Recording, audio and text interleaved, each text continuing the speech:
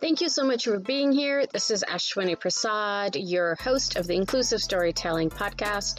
If you're liking these episodes, please leave a review, download, comment if you're on YouTube, and share these episodes.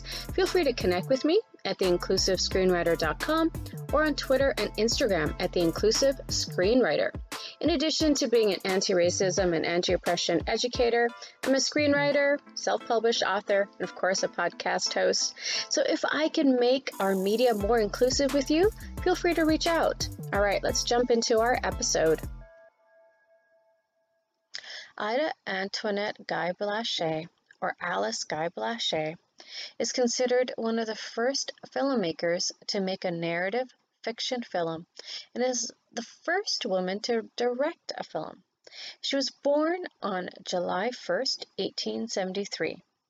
It is said from 1896 to 1906, Alice was the only female filmmaker in the world.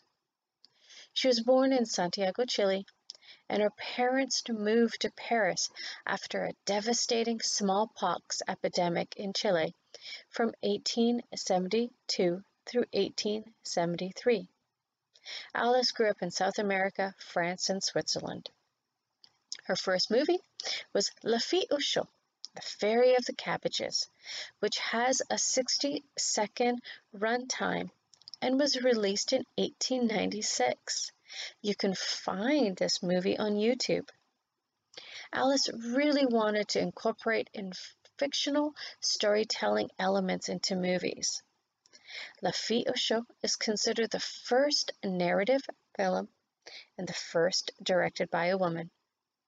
She also made A Fool and His Money in 1912, which is probably the first movie with an all-African U.S. American cast. Her career spanned from 1896 to 1920, and she made many, many movies. She died on March 24th, 1968, and is buried in New Jersey. She had 2 children from a man she divorced. There's a documentary, Be Natural, that is narrated by Jodie Foster, out about her life, and Pamela B. Green is developing a biopic about Alice, and I would absolutely love to see this movie reach a very wide audience so people can know about Alice's incredible life and her contributions to movies. Thanks again for being here, and again, if you're liking these episodes, feel free to leave a review, download, comment, and share.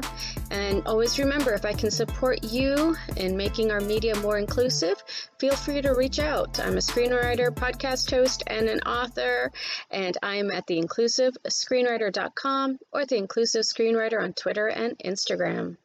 This podcast is a part of the C-Suite Radio Network. For more top business podcasts, visit c-suiteradio.com.